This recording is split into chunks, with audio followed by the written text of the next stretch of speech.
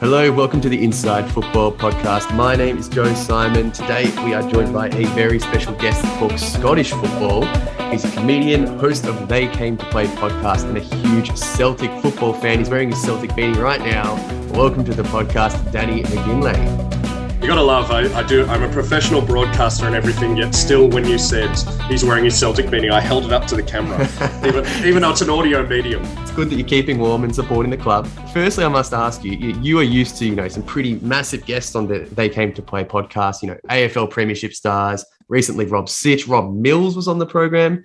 Now you're moving to the round ball game. How are you feeling about featuring on the Inside Football Podcast? Well, I got to say, this is all my career has been building to. I knew even as a kid that something called a podcast would be invented and it would be my dream to be on one that was named after an Aussie Rules magazine. Oh, yes. From the late 80s. Do you know who was the editor of Inside Football when it was a magazine? Andy Marr from the Front Bar. Was he really? No, I can tell you, Andy Marr knows nothing about round ball. And I know that because when he was on Fox Sports, he was on a round ball football show, and I used to take great delight in watching. He's clearly done his research and he knows what he's talking about to a degree, but he's not a soccer fan. Yep. And the thing he would stuff up most is pronunciation of names. Before we get stuck into Scotland and obviously Ange Postecoglou at Celtic, I want to hear how your passion for the Scottish League and Celtic began. Oh, I had no choice. My father's from Glasgow, and so that was the football that I was brought up with. We would get some videos sent over from Scotland about a couple of times a year with some highlights. And we would watch it. And we didn't, obviously, and in the age, they would have results. All we really knew is, we liked the team that were green and white. We didn't like the team called Rangers. Yep. And more often than not, when I was growing up, though, Rangers won the league. All throughout the 90s, Rangers were quite dominant. Mm-hmm. But then when I moved to London as classic Australian backpacker thing, wanted to get into round ball, and I flirted with a few teams. We lived near West Ham, and I guess if I have an English team, it's West Ham. But I was also looking at Manchester City, kind of going the opposite of Manchester United, and just every single team. I couldn't fall in love with an English team. That's just being an Australian with Scottish and Irish heritage. It felt wrong to want a team from England to do well. Yep. Yeah. So and my cousins who are still in Glasgow took me to a few games, and man, when you hear the roar of Celtic Park, there's no going for any other side. It's different there. We'll touch on how tough their fans are. But one of my favourite ever clips from Celtic is Scott Brown, obviously the famous Scott Brown of Celtic, his reaction to getting absolutely battered by the Aberdeen players. Yes. The first one comes in, cuts him down. While he's going down, he cops another slide tackle. When he's on the ground, he then cops the ball in his back. And he gets up with a big smile, chest out. He's got the big, double cobra going on. That is Scottish football. Absolutely, yeah. Scott Brown is who, if more Australians knew about Scott Brown, they would love soccer a lot more, because he's the guy who will never dive for a free kick. He will, if you punch him, he will go, yes, finally.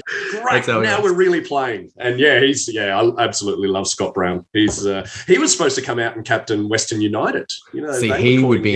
He would be perfect in the A-League, wouldn't he? He would fit in so well. Imagine that side with Berisha and Scott Brown. They would have won Hearts and Leagues trophies everywhere. You wouldn't want to step out of there. It would be a serious risk, a health risk, stepping out against those two. I just love how Celtic fans, probably every club probably thinks that their fans are the craziest and the weirdest and stuff. But I remember seeing, so I'm going to play you some commentary. It's my favorite piece of commentary ever from a guy who was he was commentating on the radio. It's a Champions League match between Celtic and Manchester United.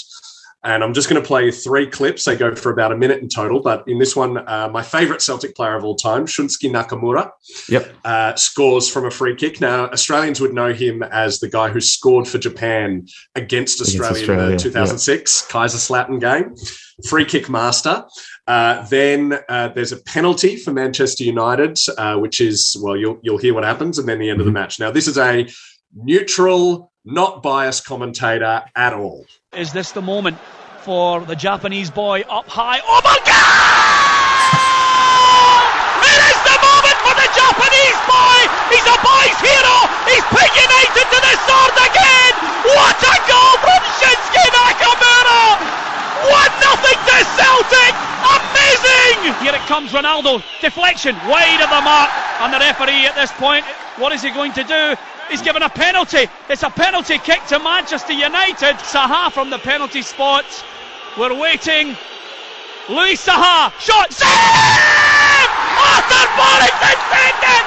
The ball has saved from the Frenchman! The Celtic fans can't believe it! Lennon hooks it again! The referee looks at his watch! It's all over! What a night for Celtic! United on the rope! I think there should be so much more biased commentary in sports. I don't know why. Like, there should be a thing whenever you watch any sporting event.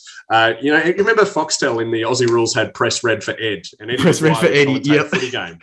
Yeah, well, I want biased commentary for all of my teams, and sometimes when we're thumping a rival, I want to hear their biased commentary. I want to feel their pain. Hear the sadness. That'd be great. Yeah. Imagine, Joe, Tottenham are smashing Arsenal 5-0 and you go over and hear some Gooner tears. Well, that's the thing. Arsenal fan TV, when they win, it's okay. When they lose, that's where the real quality television comes out.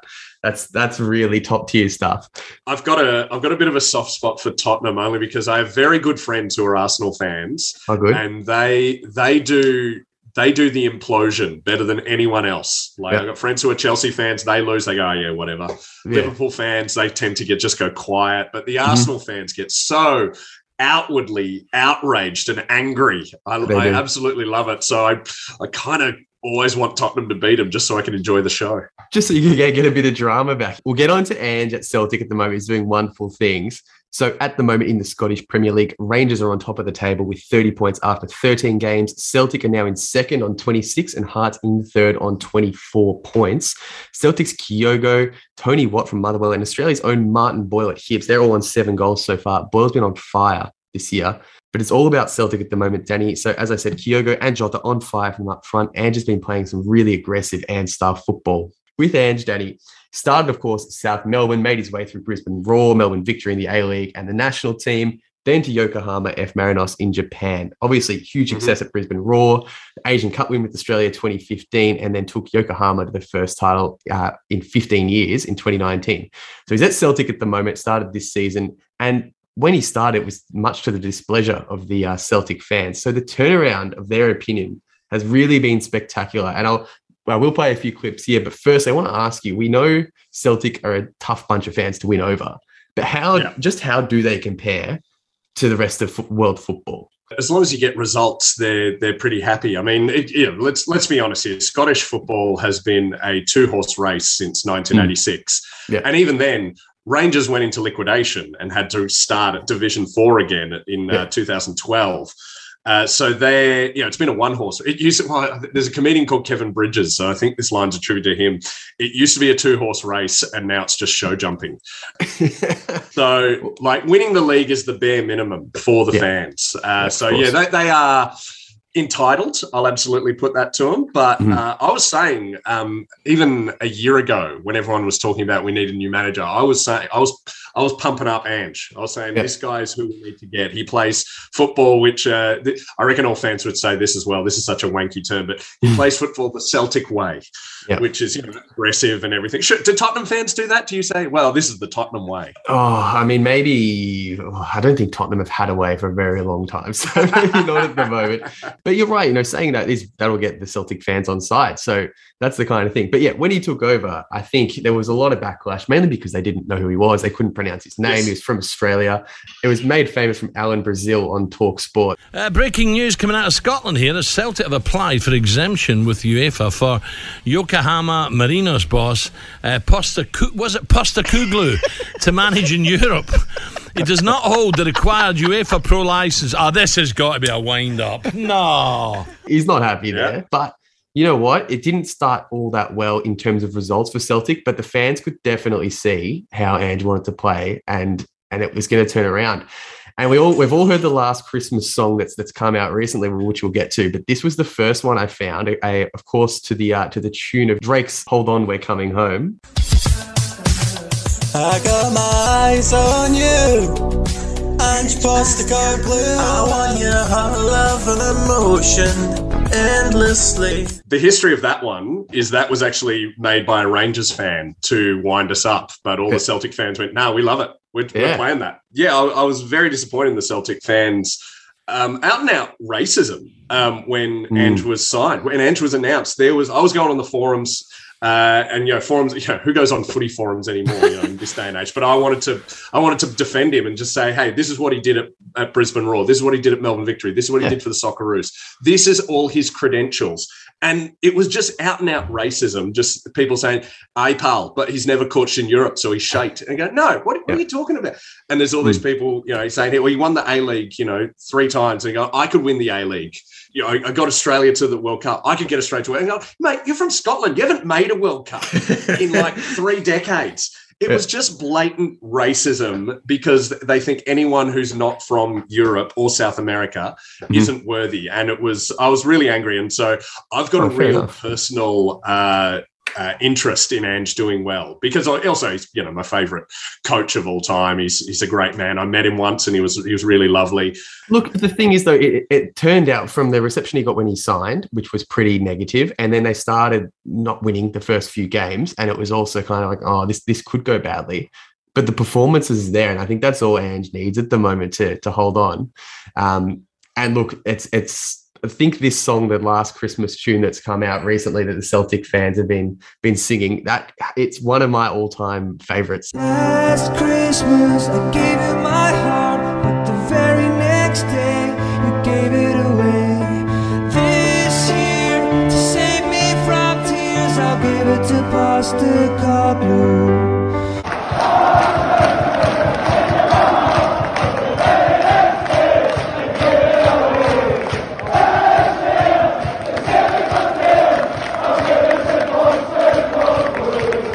How hard is it to rhyme Postecoglou into a song? Yeah, it's pretty hard. I remember when he was at Melbourne Victory, we were trying in the South End to try and work him. I was trying to get the Rolling Stones and but to no real avail. But there is another song that's going quite well. It's interesting. You put in Postecoglou on YouTube, you still get him fighting with Craig Foster as the number one. Even if I play it, you probably won't know the song. It's just, everyone knows the history of Celtic is they are the Catholic club in Scotland. But something I'm very proud of with Celtic is, even though they were a Catholic club, they never had exclusionary signing policies. So whereas Rangers, you had to be a white Protestant, even up until like the 70s. Then they started having black Protestants. They didn't sign their first Catholic until the early 90s, right? Which was a disgrace. And apparently Celtic used that to their advantage in like the 60s.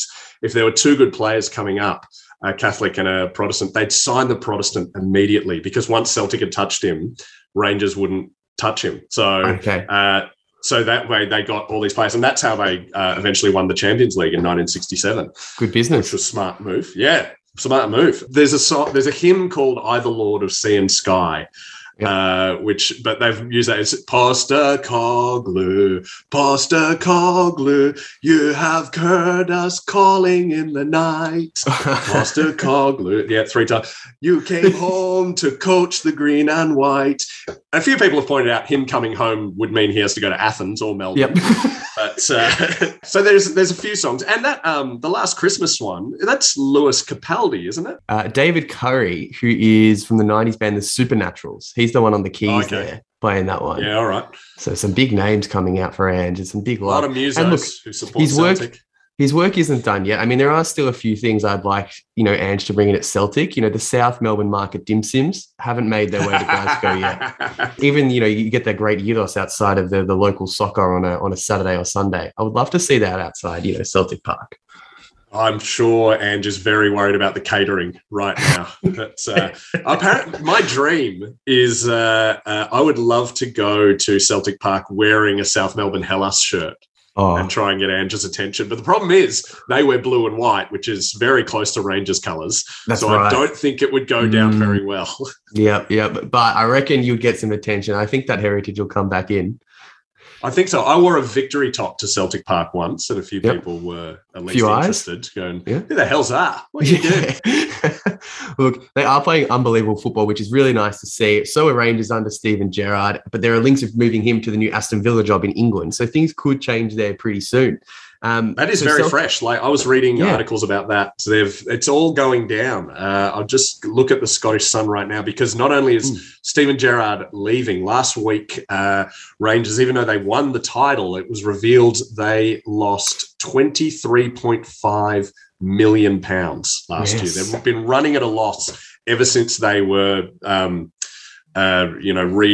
reborn, I guess. Which is why we call them the zombies now. But since they were resurrected, they've been running at a loss. And for them to win the league and still run at a loss of £23 million is actually, it's amazing. And hopefully they, go into liquidation again. Well, that's the thing I was going to ask you. So Celtic obviously on the up pretty strongly the past few games under Ange. How do you see the rest of the season playing out now? Oh, I'm a chronic optimist always. So I truly believe Ange is just gonna do quite well. He inherited a threadbare squad where pretty much the only good player, Onson Edouard, was already wanting to leave. Yeah. And he's been sold to Crystal Palace. But he's brought in Kyogo. There's rumour he's about to bring in the top scorer of the J-League. So that fills me with a lot of excitement. I genuinely think he'll do well, because if Gerrard does leave Rangers, I would much rather Ange beat Gerrard just defeat them as they are. Because if Gerrard goes to Aston Villa and takes all his coaching staff with him, then the Rangers fans will use that as an excuse. But so I'd rather Ange, beat him on his own merits. But hey, however we have to win the league back, we'll do it that way. That's right. And they're also doing better in the Europa League as well. They're sitting in third at the moment on 6 points, just behind Betis in second on 7 points. So there's still a good chance he gets through to the round of 32 in the Europa League as well, which would be huge. And I think because the team is starting to fire now, there's a new bonus league, which I love. I hope we do that and win it. Exactly. You could drop into the Conference League where, Jose Mourinho's Roma's there. There's Tottenham under Conte there. So there's still some pretty big games in that league. Hell yeah. Well, any European trophy in my lifetime would be very, very welcome. Yep, me too. You're preaching to the choir there, mate. Danny, thank you so much for coming on. You can catch Danny on Twitter @Danny McGinlay and on the They Came to Play podcast. Also follow us on Twitter, inside_FBallPod. Danny, thanks so much and good luck to your Celtic. Thank you, Joe. Mon hoops.